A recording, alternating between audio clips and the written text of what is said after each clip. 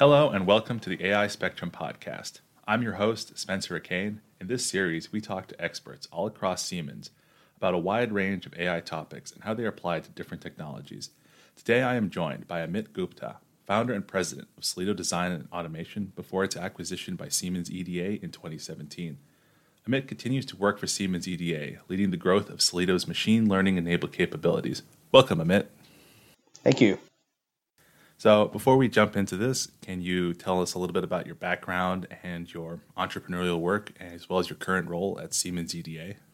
Sure, yeah. So I've been in the EDA industry, so developing software for the automation of semiconductor design for the last 20 years or so. I had a startup called Analog Design Automation that got acquired in 2004. And then Solido Design Automation I started in 2005. Really focused on using machine learning and artificial intelligence algorithms to improve the power performance and area of electronic chips. So started the company in 2005, really did a lot of R&D, focused on developing patents, and then rolling it out to industry. And we had a lot of success, and Siemens acquired the company in 2017. So now I'm general manager of the Solido products inside of Siemens. And we're, with the Siemens Reach, we're now developing and releasing it out to, a lot more customers in the last 4 or 5 years. So really enjoying that role. Yeah, I mean, it sounds like you've had a pretty exciting career up till now. And could you tell me about, you mentioned Solido, which is what you're currently working on. Could you tell me more about that, especially, how you guys are using AI or machine learning in that? The focus that we have is for specific types of circuits that are done in semiconductor design. So things like the memory blocks within a semiconductor chip, or the analog blocks, or the standard cell library blocks. What we do with our machine learning tools is enable our customers, who are the designers at the semiconductor companies, enable them to get much more coverage of their design. So being able to measure the performance of their design, measure the power that their design is consuming, be able to get a lot more coverage of that design in much fewer simulations than what would be required otherwise.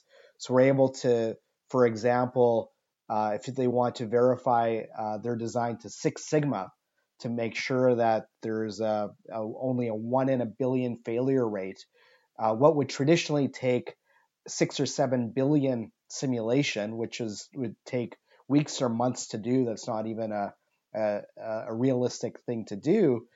With using our software, with our machine learning technology, they're able to get that same level of coverage in only a few thousand simulations. So reducing from billions to thousands of simulations. And what that means for designers as a result is that they are able to get the optimal power, performance, area, and yield for their designs. They're not over designing, so leaving a bunch of power, performance, area on the table.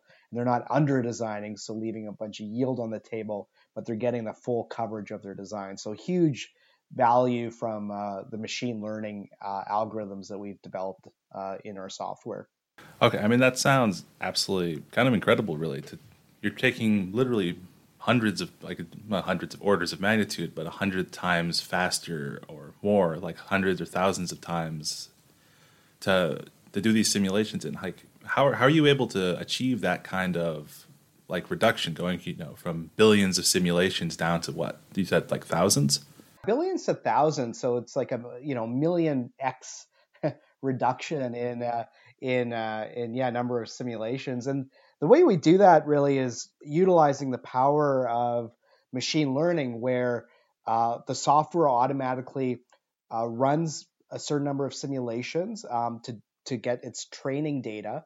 And then the training data is used to build machine learning models. And then these machine learning models are able to predict how the design will do at the extreme conditions. So how will it do at that Six Sigma condition, that 1 in a billion level condition, using these machine learning models that were built on this training data. So that's really the magic of using machine learning, as opposed to not machine learning. You're doing it in a very brute force way using Monte Carlo analysis and brute force running those billion simulations to see how things are performing. And as a result of that, there's a lot of wasted simulation. You're not taking advantage of learning from the simulations that you've done in order to inform and guide what the next simulations should be, so that you can minimize the number of total simulations that you're doing. So that's really the value and the power of machine learning.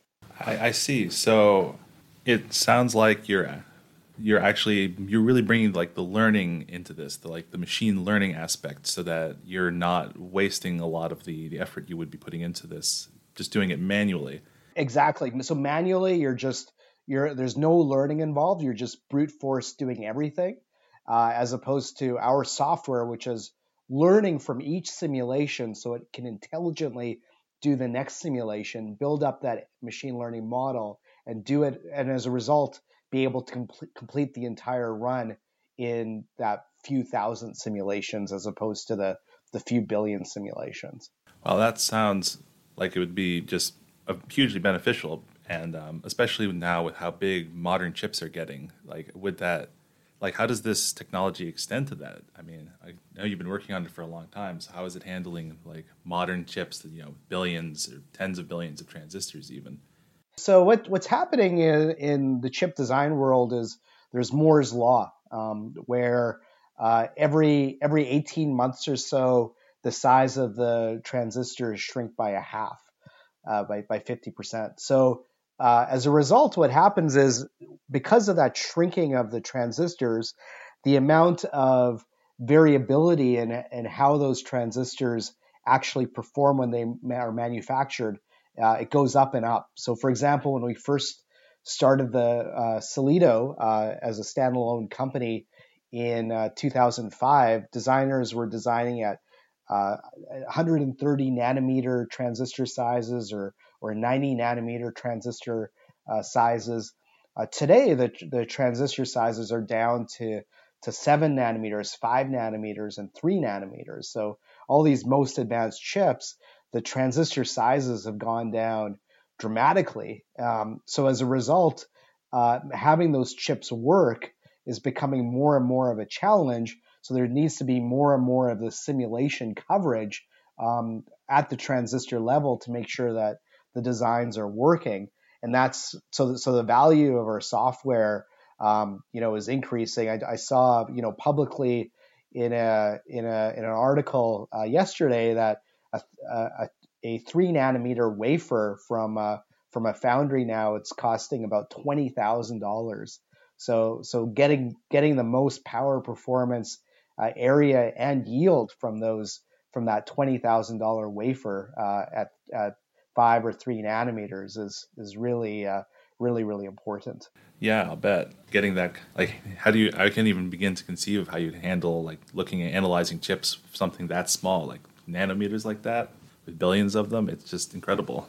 What actually kind of lends itself to machine learning is because when you have, such large circuit sizes, with a lot of transistors, and each transistor could have 7 or 8 or 9 different variables. So, say 8 variables per transistor times even millions of transistors.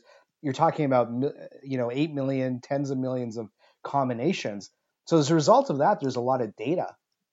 So it really lends itself to artificial intelligence, where we can produce a lot of data to train these models to be able to do prediction on how the circuit will be performing at these extreme conditions. So the fact that the problem size is so large creates the fact that there's these large data sets that allows us to mine these data sets and produce this kind of this useful information and this useful prediction to designers. So it almost sounds like AI and ML was just kind of a natural step forward for you guys, because you have such a naturally data-rich problems or environment you're working in.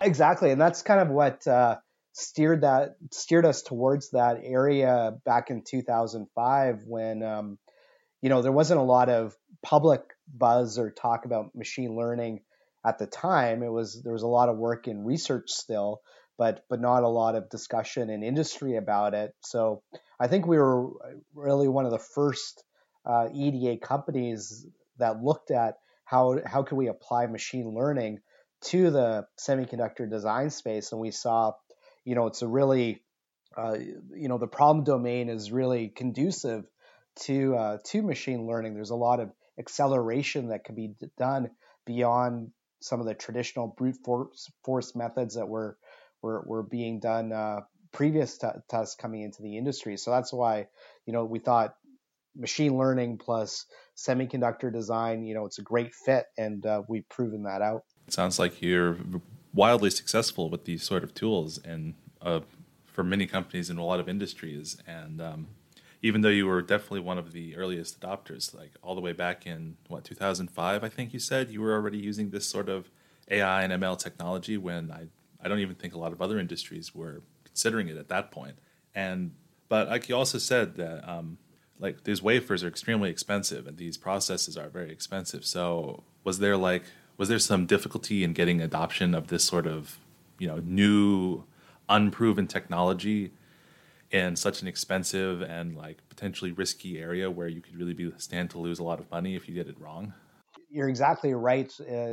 What I think is unique about applying machine learning for engineering applications in general, not just for semiconductor design, but for engineering applications, is you don't want the chip to fail, you don't want the bridge to fall down.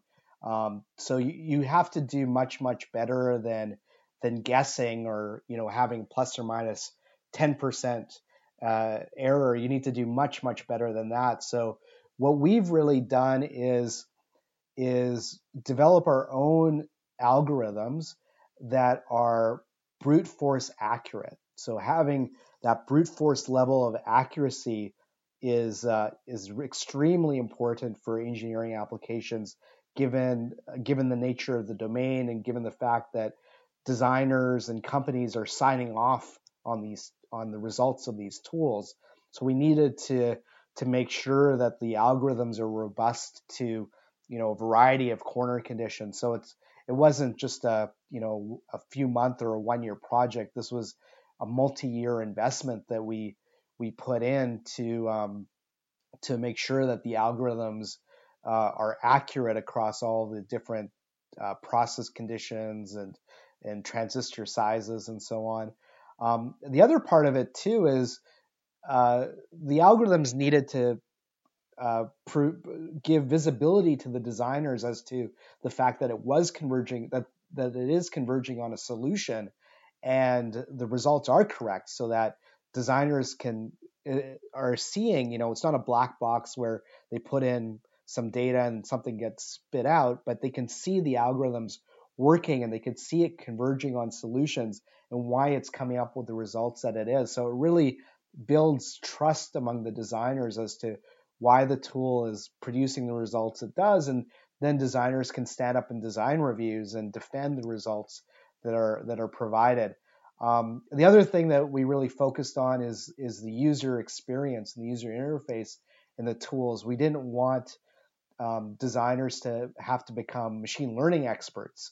They know design well, and we had to make sure that the user interface is such that it's all within the design domain, but the algorithmic details are all taken care of automatically under the hood, and not exposed to the designers unless they're power users.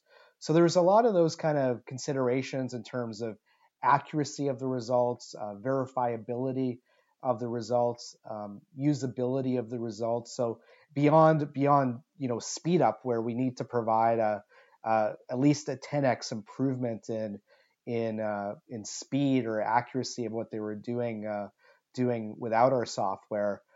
We needed to have that accuracy, verifiability, and usability type attributes in the software. So that took quite a while to build out, several years. But now we're at the point where we have thousands of users using our software around the world.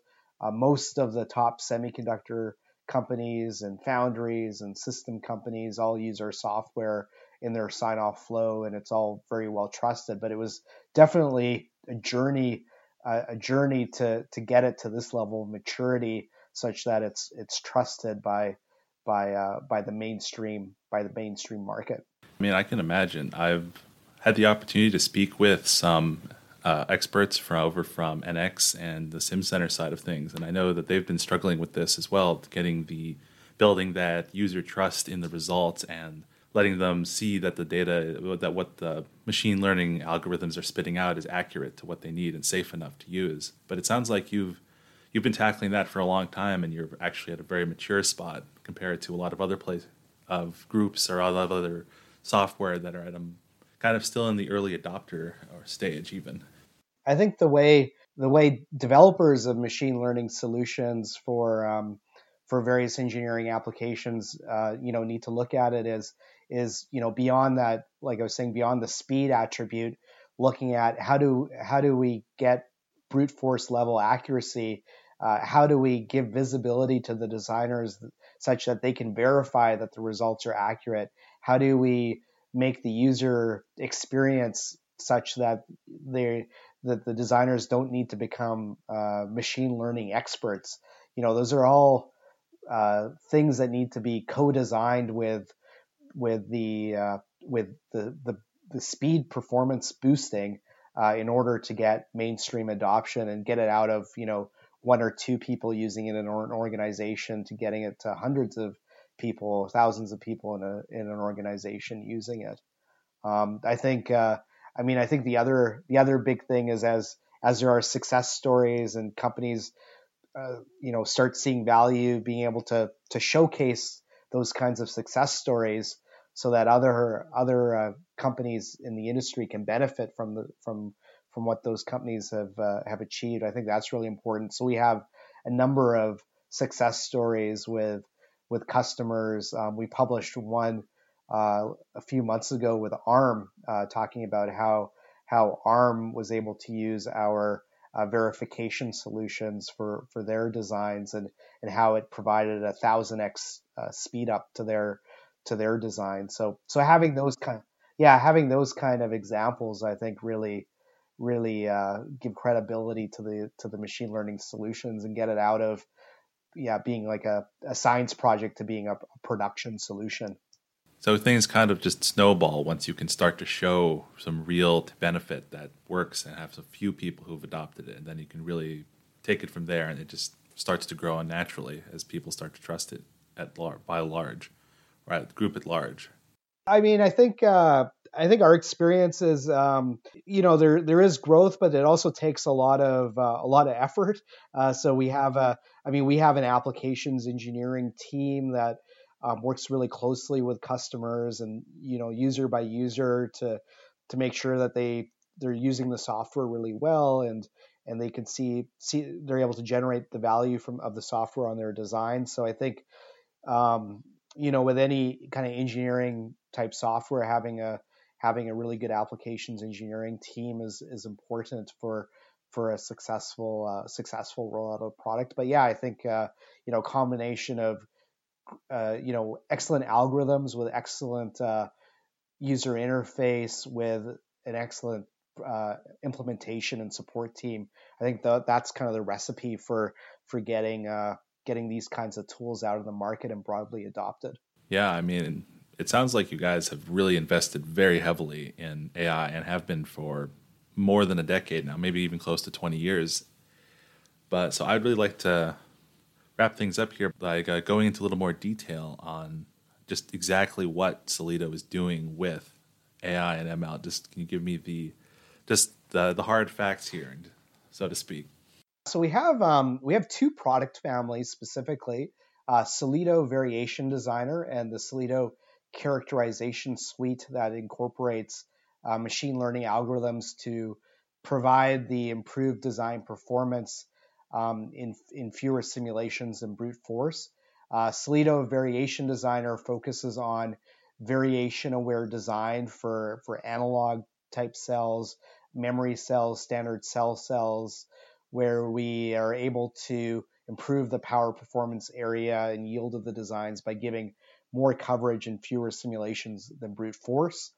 And then the Salido characterization suite focuses specifically on library cells, so standard cell library elements, memory cell library elements, in order to more quickly generate what's called Liberty files, which are characterization files of how the cells work, and also provide better quality of those cells. Again, both accelerated using machine learning. And we're doing some exciting things that I can't announce right now, but is in our roadmap that's coming out over the next year or so to provide even more benefit to our users. So really excited about not just what we've released and is out in production, but some of the new innovation that our R&D team is doing that will provide even more benefits to our users. Well, that sounds pretty incredible overall, that you've got a very mature suite of software here that really delves into, but really showcases just how powerful AI and ML can be in the engineering space and the testing, design, verification, all of that. Yeah, absolutely. It's exciting, and I think the other part of it is being inside of Siemens now. Our scope is a lot larger than where we were at with as a startup in Salido, where now we see other tools and opportunities to apply machine learning in other tools within the semiconductor space, and then beyond the semiconductor space into digital industry software, everything that the other teams within Siemens is doing. There's a lot of opportunity for collaboration that we're really excited about. Well, I look forward to hearing more about that at some point, but I think we are just about out of time here. So, Amit, thank you for joining me here. It's been a pleasure talking to you. Yes, it's been great. Thank you very much. Once again, I have been your host, Spencer Kane, and this is the AI Spectrum Podcast.